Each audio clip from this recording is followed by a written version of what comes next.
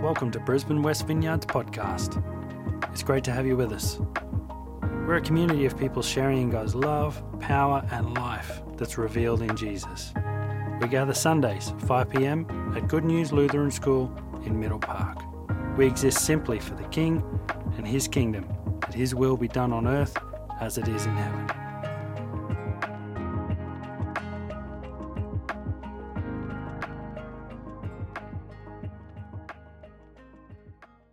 And it's just a great pleasure to be here with Jonathan and Helen. They're very good friends. They're great people, so you should get alongside and cheer them along as much as you can and enjoy what they carry. What a wonderful song, and I haven't heard that one before that Michael and Joe played and sang for us, but it's got these words, it's so much better your way. Did you hear the words in that song? And I'm not really, great at remembering songs, but those words, it's so much better your way. And that's what I want to talk about tonight. It's actually so much better God's way. We've invented all kinds of ways of doing things, and if you haven't noticed, it doesn't work so well. And we've been trying that in the church in this nation for the last 50 years. And demographically and statistically, is the numbers in the church going up or down? Significantly down, is that right? But we're continuing to try to do things the same way we've doing for the last 50 years. So that makes no scientific sense whatsoever, and I'm a trained scientist as well as a preacher. It makes no sense. We keep doing the same experiment and we keep getting the same result, and next time we expect it to work. And here's what we've tried. Oh, there's nobody in the church. Must be the pastor's fault. So we sack the pastor. No, we've sacked them. Well, it must be the youth worker if you've got one. Well, we'll sack them. No. Well, it must be the elders. Let's get new ones. Well, that didn't work. Oh, bother. Let's go to the Christian bookshop and get the latest program from South Korea or America or Africa. Whatever's working over there, let's strap it on and make it work here. Have you noticed it doesn't work? It doesn't. And yet we keep on doing that. So why don't we think and step back and say, well, I wonder what God's way is, rather than whatever the latest program that most of those programs, not the ones written by Christians, but the way of thinking and getting a program, that just comes out of the business world, friends. That's where that comes from. It doesn't come from the throne room. The guys who wrote the program that worked in South Korea, they got it from the throne room. And it worked there because they got it from the throne room. But it might not work here because we were just too lazy to try and get our own strategy from heaven and got one someone else had worked with and hoped it would work here. E.M. Bounds, the great writer on prayer, has this amazing statement. He says, prayer causes the gospel to fly to the hearts of people. Do you hear that quote again? Prayer causes the gospel to fly to the hearts of people. So if prayer is an arrow, and I'll need to put my microphone down, if prayer is the arrow of the gospel flying to the hearts of people, and that's where the gospel's got to go, is that right? To the heart, not to the head, to the heart.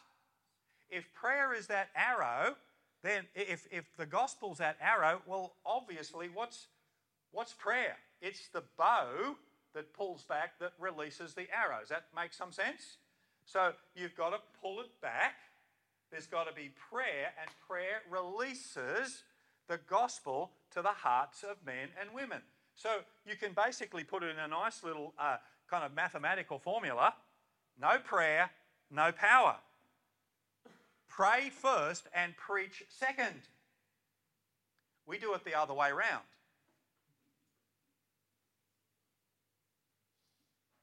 In the book of Acts, in chapter 6, the apostles are struggling with the morning tea roster.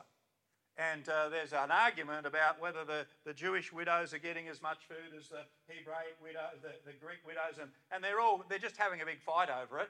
And the apostles say, right, it's time to appoint some people to sort that out. And that's where the deacons are appointed. But I want you to notice what it is that the leaders of the church say they need to focus on. Can you remember? What do they say they've got to focus on? We need to focus on prayer and the ministry of the word. Now, here's the problem. When I went to theological college, I was trained and ordained as a minister of the word. Half's missing. You see that? Half's missing. Oh, sorry. Use my microphone. Beg your pardon. Half the deal is missing. Now, I'm not picking on that particular theological college because I'm pretty sure it's fairly consistent right across theological education. We're teaching young people, candidates for ministry, to be ministers of the word, to preach the word. But what we haven't done is teach them to pray. Well, they did teach me to pray, and I almost failed liturgical lessons, but I could pray professionally. So I can pray at a funeral, I can pray at a wedding, I can pray at a baptism, but that all comes from here because I was trained to do that. We've separated those two. But it's prayer that causes the gospel to fly to the hearts of people. So if you want to know why the preaching is having no power and no effect in this city of Brisbane, it's because there's no prayer behind the preaching. Did you hear that? Can someone just say a mild, yeah, I think that might be right? Because when it doesn't matter how fancy the preacher is, if there's no prayer, the gospel just falls to the ground in front of the lectern. And that's why we sack the preacher, because we think, well, you should be praying. Well, yes, but we should be praying. We're supposed to be praying to launch evangelism into the community. It starts with prayer, friends. That's where it's always started, biblically, and throughout the history of the church in this nation. It starts with prayer. Now, I'm going to kind of see if you could manage to get that video clip up. I want you to have a look at this video clip now of a US aircraft carrier and have a look at what's going on. Yeah, here we go.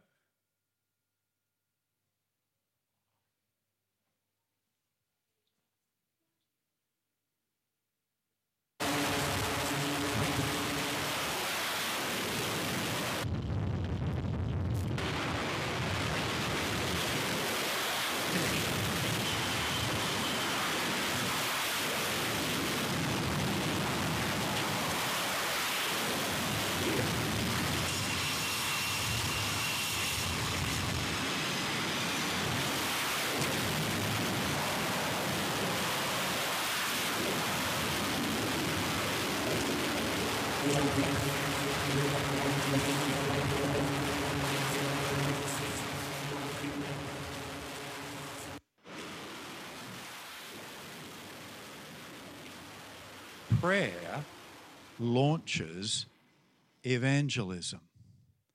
I'm not sure if you're aware of how an aircraft carrier works. On land, it takes quite a way for an aircraft to take off. Is that correct? But look at the very short runway on there. Do you know what's happening there? All an aircraft carrier is a very sophisticated bow and arrow. So just like we said that prayer launches evangelism, just a simple bow and arrow, well, an aircraft carrier, if you lay a bow and arrow on its side, that's exactly what's happening. There's a big cord underneath there that's pulled back, and it launches the aircraft, and off goes the mission to wherever it is. So, biblically speaking, these guys, these fighter aircraft, are dropping love bombs all over the place. They're the evangelists, but it's the prayer, the whole ship is launching that mission. It's not a cruise ship. Because on a cruise ship, it's there to look after and pander to our needs. On an aircraft carrier, everything is about launching the mission. This church is an aircraft carrier, not a cruise ship. Oh, bother. And that's part of our misunderstanding.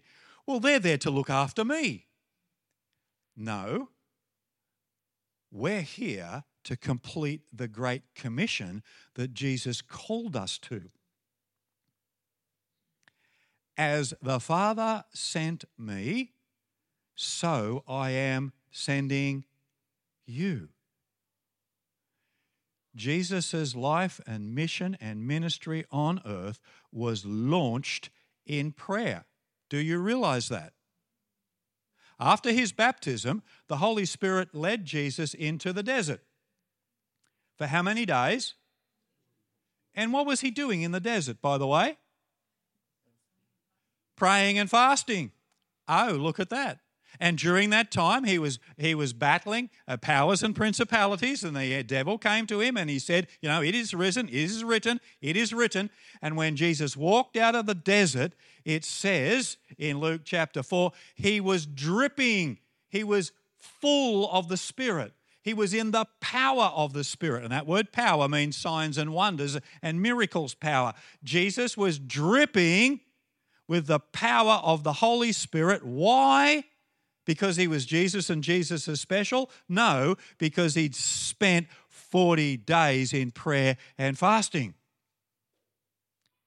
And as the Father sent the Son, he is sending us. So I want to show that to you now in the Scriptures. We want to go through and lay this foundation for you. So if you've got your Bibles there, open up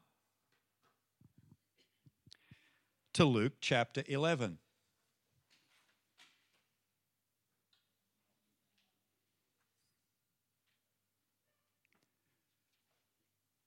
Luke 11, starting at verse 1, and this is Jesus' teaching on prayer. It goes all the way through to verse 13. We could spend several months just unpacking what's taught here, but the first thing that we see in this teaching on prayer is that the disciples come to Jesus with a really simple request. Teach us to pray. That's a really good place to start your prayer meetings. Jesus, would you teach us to pray?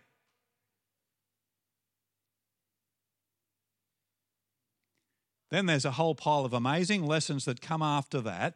But finally, the last lesson in prayer in Luke 11. So this is the take-home message. Jesus was a great teacher, so he understood how that worked. These disciples were just a bunch of hillbillies from North Queensland, Galilee, and they might not remember all the stuff that went before, but the last point, that's the bit that you get as you go out the door. Every school teacher knows that. That's what they were going to hang on to. And this is the last lesson in Luke chapter 11, verse 13. And Jesus says, you parents who are evil, you know how to give good gifts. Then he says, well, how much more will your heavenly Father give? Do you know what he's going to give? To those who ask. How much more will the Father give the Holy Spirit to those who ask? This is the last lesson on prayer. So why do we need the Holy Spirit to pray? Firstly, the Holy Spirit is going to teach us what Jesus taught. So the disciples came and said, teach us how to pray. Well, the Holy Spirit is going to do that for us.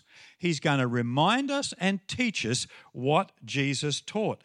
The Holy Spirit is also going to help us with our intimate personal relationship with our Heavenly Father. It's the Holy Spirit in us that cries out, Abba, Father, Daddy God.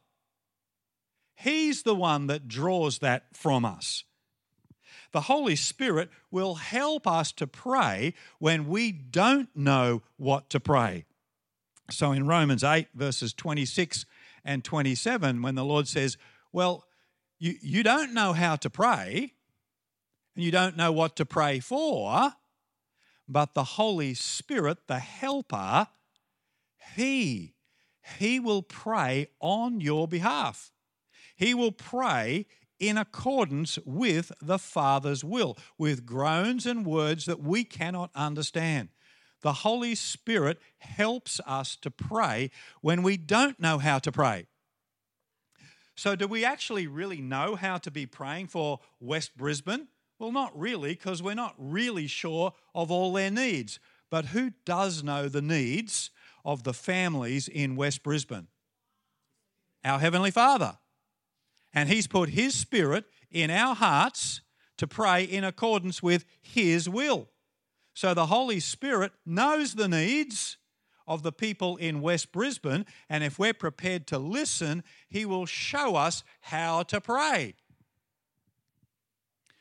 The Holy Spirit will give us a prayer language. That's called praying in tongues, and 1 Corinthians chapter 14 unpacks all that. It's a powerful gift to build you up in your inner person spiritually. The Holy Spirit is the one who does that. And finally, the Holy Spirit is called, one of His names is a spirit of supplication. This is Zechariah 12 and verse 10. So the Holy Spirit is actually called the spirit of prayer. So why do we need the Holy Spirit? Well, Jesus said, ask. Well, here are the reasons why we need the Holy Spirit in our prayer life. So having just seen all that, why don't we pause and just ask two simple questions in prayer? There's more to come, but we're just going to pause here for a moment. Why don't you spend some time just saying, Jesus, teach me to pray. And then, Holy Spirit, take control of my prayer life. Would you just spend a moment or two praying that now?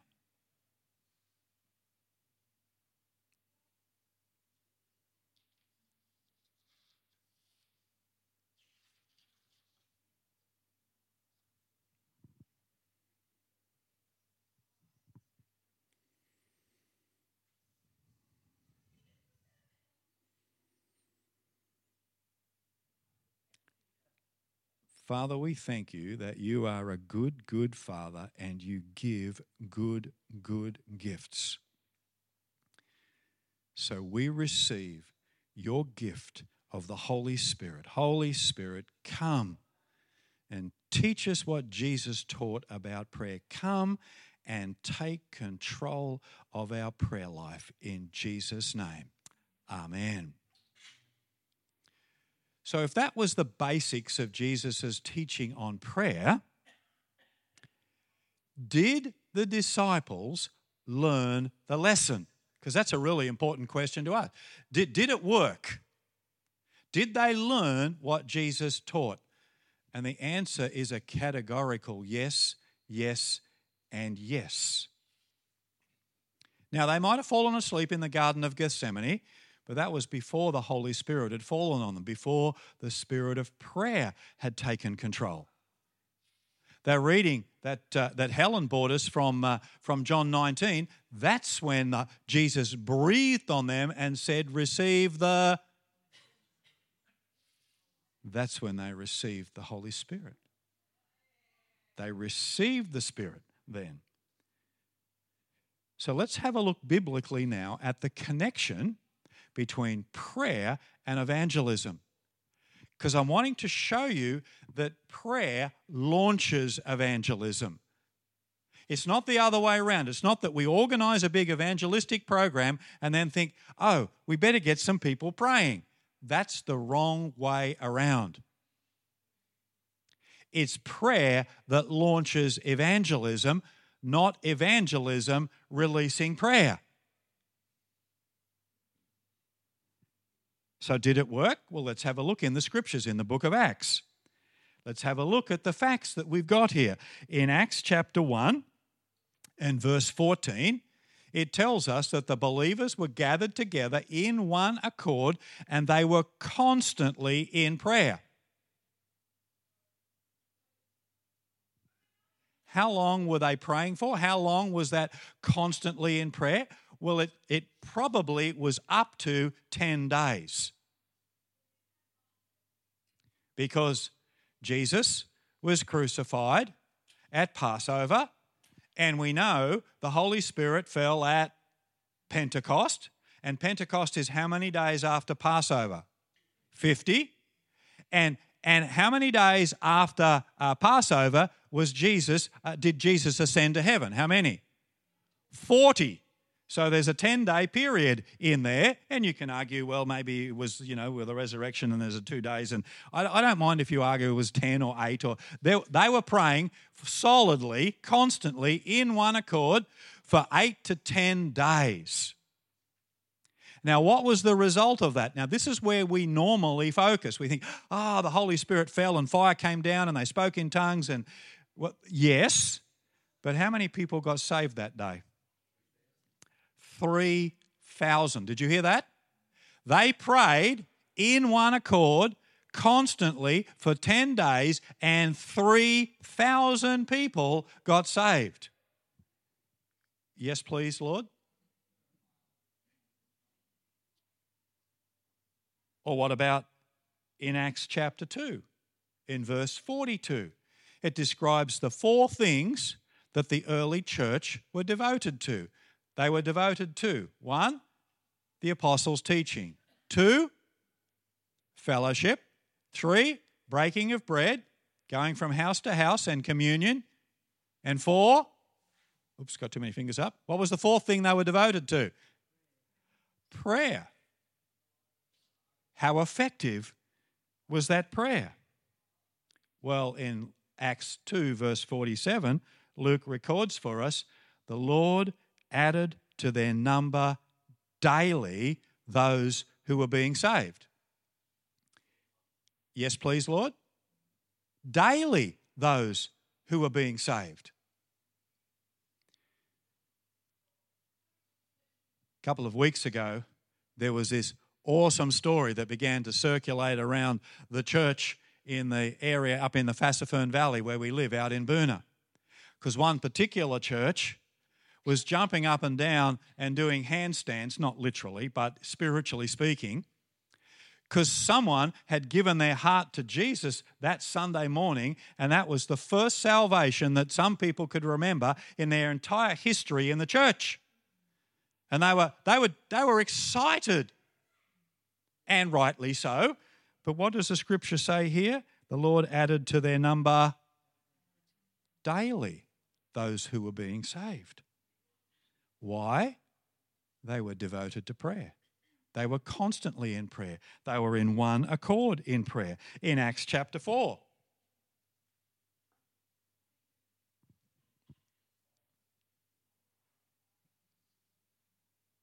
We see that they all raised their voice together in prayer. That was all out loud at once, praying. Peter and John had been given a lecture by the religious leaders, and the church was praying. Praying in one accord, out loud at once. Have you been in a Korean prayer meeting before? Have you been in an African prayer meeting? Have you been in a Solomon Islanders prayer meeting? It's not quiet, is it? It's all at once. We had the great pleasure of being in a Korean church. It must have been Australia Day, wasn't it? The beginning of this year. And the prayer started at about 7 or 8 o'clock in the evening. And it went out loud all at once until 10, 10:30, 11 o'clock, when they had to call it quits because all the neighbours were probably going to start complaining. And this sounded like a 747 taking off. It was just a constant outpouring roar, and they were crying out for revival in this nation, is what they were praying for. Praying out loud at once in one accord. And at the end of that section, it says they were all filled, Acts 4 verse 31, they were all filled with the Holy Spirit and with boldness. Yes, please, Lord? Yeah, yes, please. Well, what about in Acts 6? And I've already made some comment to that. In Acts 6, we see the leaders devoting themselves to prayer and the ministry of the word. And Luke records for us that the church increased rapidly in Jerusalem. You see, Luke was a doctor, and he was wanting us to make these connections. It's really obvious. It just goes prayer, evangelism, prayer, evangelism, prayer, evangelism, all the way through. We've read over the top of those things.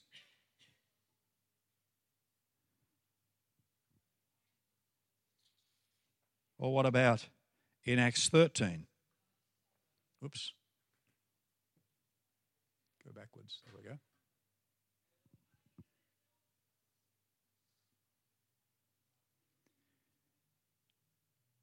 In Acts 13, the leaders of the church again are fasting and praying and worshipping the Lord. It doesn't say for how long. And what happened after that? The gospel goes to Europe. Barnabas and Saul are sent to Europe. Thousands are swept into the kingdom over the next century or so. Do you see the connection?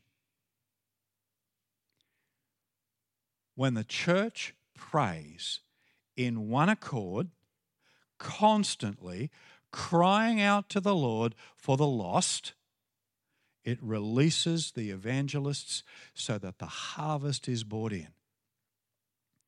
Prayer launches evangelism, just like an aircraft carrier launches those fighter aircraft. That's the role that's going on. So on the deck of the aircraft carrier, all those people are all the prayer warriors. They're the ones who are preparing to launch the evangelism. The whole ship is focused, even the cook is focused on what? Getting those aircraft off that flight deck and getting them back safely. That's the whole focus.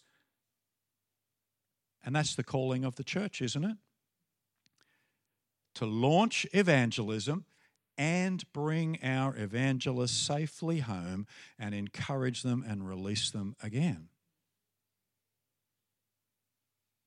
I don't know if you've met many people who've been on the mission field and who are no longer even in church.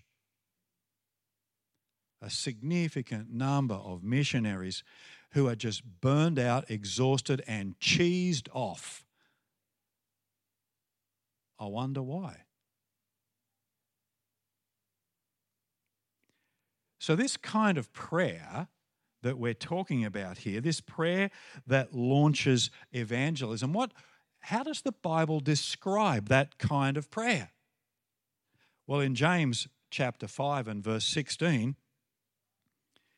James describes it like this, and I'm expanding the words that are written there. And it says, the fervent, persistent, earnest, heartfelt prayer of a righteous person is powerful and effective and accomplishes much.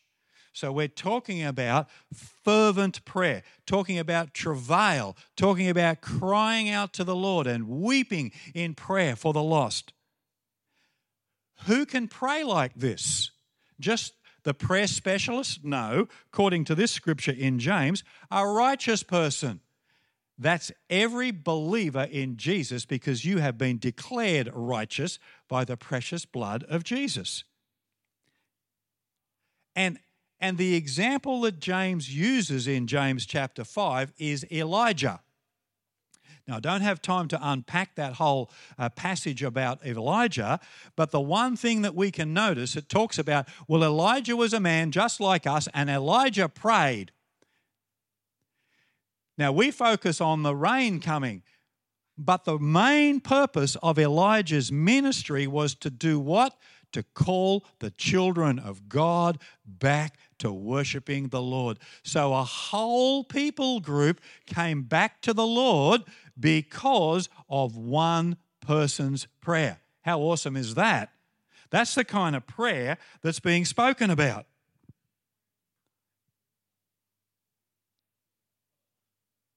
Oops, already done that.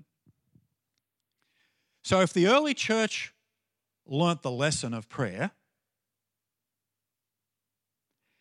has the Australian church learnt this lesson in prayer? What do you think the answer might be to that? No? How many vote no? How many vote not sure? How many vote I think this is a trick question?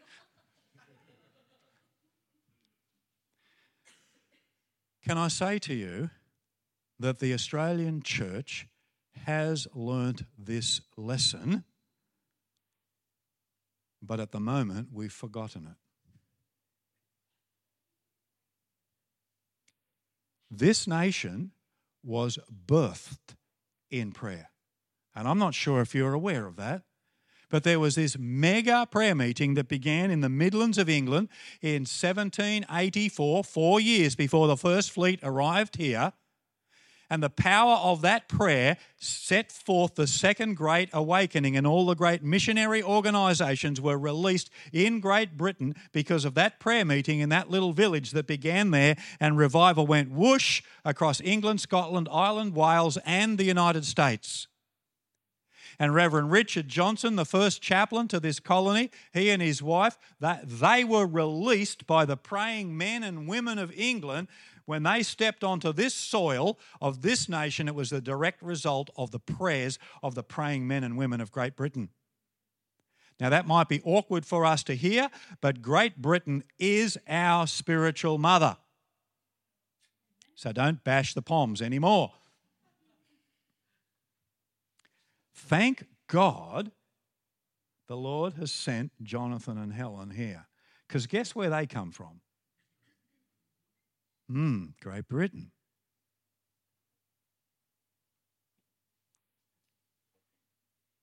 The early preachers of the gospel in this nation were men and women of prayer. Reverend Johnson, Reverend Marsden, Reverend Samuel Lee, the first Methodist missionary. In 1838, there was this Welshman by the name of Old Tom Brown. Now, this is getting even closer to what Jonathan and Helen carry. Tom Brown was a Welshman and a prize boxer who used to have his sport fun in Wales on a Sunday afternoon, going down into the parks and beating the snozzle out of preaching Methodists. That's what he used to do. And one Sunday arvo, before he could lay a fist on one of these preachers, he heard the gospel and got radically saved.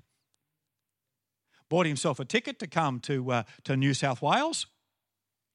Not long after he got here, he got back on the grog in Sydney town, and he was out the back of Parramatta somewhere, and this huge big lightning bolt hit the tree beside him, and he got down on his face again and said, "Sorry, Lord, I'm all yours now." And you can Google this name. It's even in Google's got it even. Old Tom Brown. Old Tom Brown was a passionate man of prayer, and from that prayer flowed powerful evangelism. This is how Tom Brown used to pray. He would be in a meeting, and this is recorded in Camden, in cow pastures down the back of Sydney there. Whenever old Tom Brown discerned that the Holy Spirit was beginning to move and work in people's hearts, he would stand up at the front of the church while other things are still happening, and he would pray in his booming, loud Welsh voice, "Holy Spirit, show them Jesus." And he would keep praying that out loud, non-stop, until the Holy Spirit answered that prayer and those people had seen Jesus as their Lord and Saviour. How's that for prayer?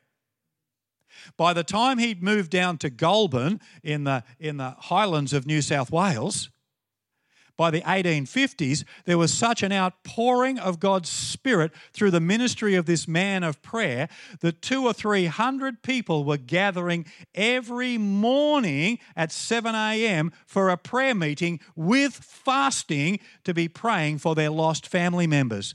So many people got saved in that region that Tom Brown records in his diary. He says, if I were to go up on the hill out the back here and offer free grog to anybody, there'd be 10 times more people in Wesley Vale Church than there would be coming for free grog. Think about that. What would that be like in Brisbane?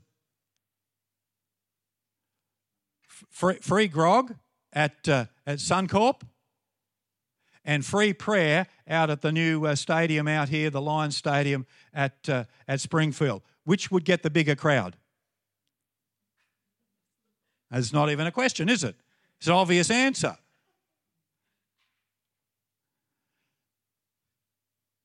But the evangelism that was released from the prayer in the community of Goulburn turned the culture around the other way. In a little country town just out of Inverell in northern New South Wales in the 1960s. The town's name is Gilgai.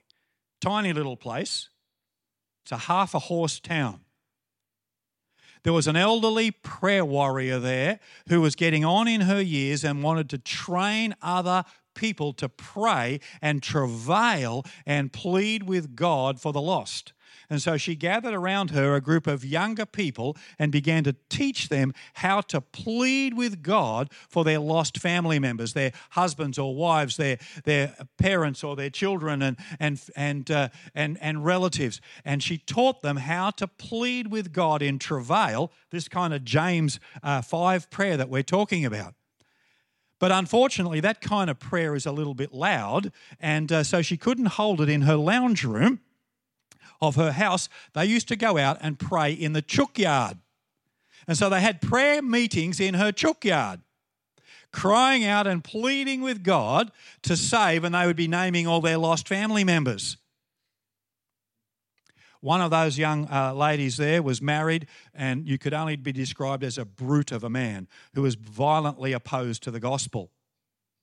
And one day when they were in the chook yard praying, she could see out of the corner of her eye her husband storming across the paddock to come and drag her out of the prayer meeting.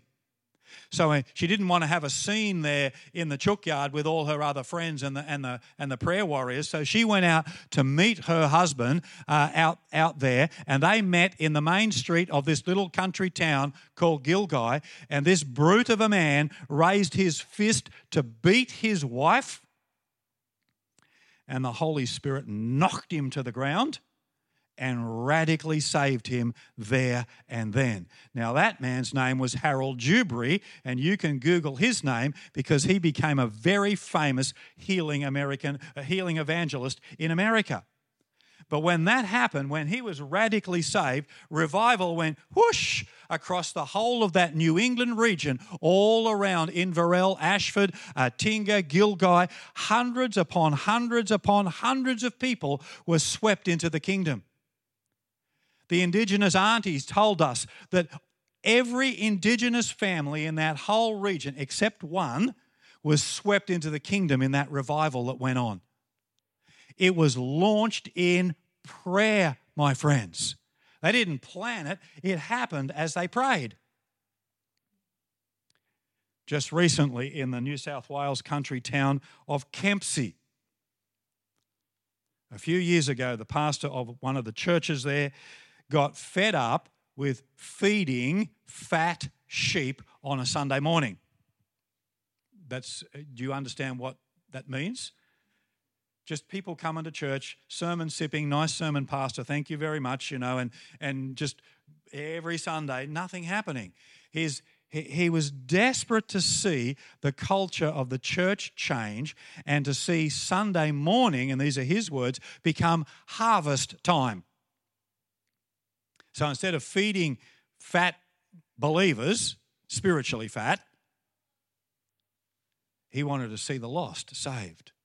And he partnered with the prayer leader of their church and invited her to put together and handpick a prayer team and train them and equip them to begin to pray for the lost. That prayer team, and it's still happening now, they turn up at 6 a.m. every Sunday morning to that church, and they spend 2 hours in prayer pleading with God for the lost.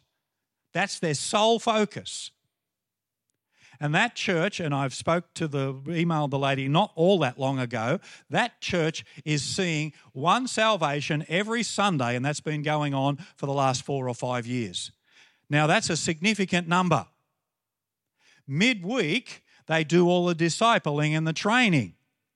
But Sunday is harvest time. Why? What's going on? They're praying it in. They're praying for the gospel to penetrate the hearts of people. And how do they get people into the church? Well, that's another prayer meeting, because midweek they gather together a whole pile of food from various farmers and shops and things, and they ask the Lord, Father, who should we take this food to? And they wait until the Lord tells them a name, a place, a street, an area, and they go and they give that food to those people. And they knock on the door, and they've been stunned by people saying, how did you know? We haven't had any food for a couple of days. And their answer is, your Heavenly Father sent us. Those people are coming to the church to check it out. And once a month, they have a community barbecue where they hire a jumping castle and they put on a free barbecue for everybody, and all those people have been connected. They come, the gospel is preached, and people are coming to the Lord Jesus every week. Prayer launches evangelism.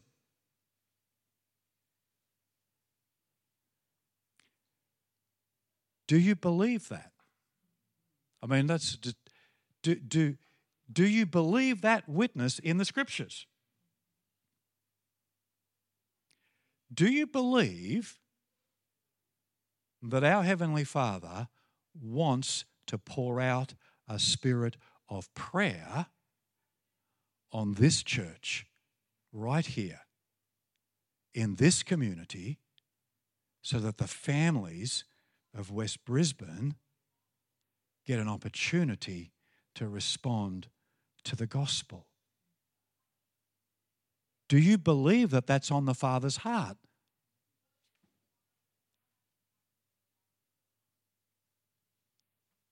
Then why don't we ask?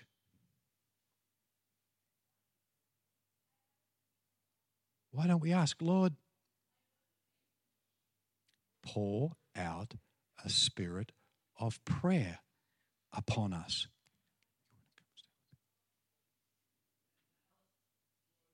It's as simple as that. If we know that Jesus wants us to pray, if we know the Father wants to give the gift of His Spirit, then surely all we have to do as a church now, I got you praying individually before,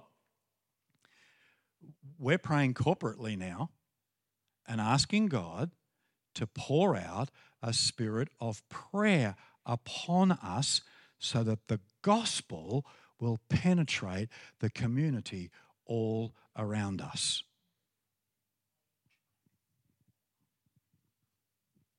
Let's pray.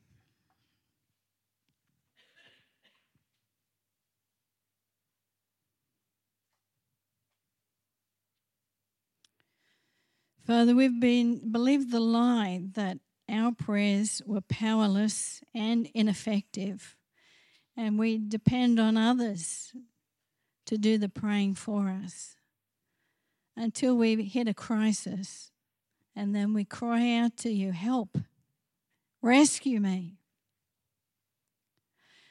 But Father, I believe you're saying to us tonight that was a lie that we've believed.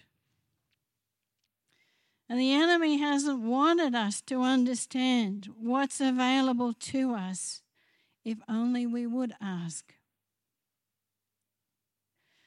So, Father, we come to you trusting that your word is true, that you do not lie, and that we are covered with the robe of righteousness, the gift given to us. So as a righteous person, each one of us can come to your throne of grace. Each one of us can plead for the salvation of our friends and family, of our community.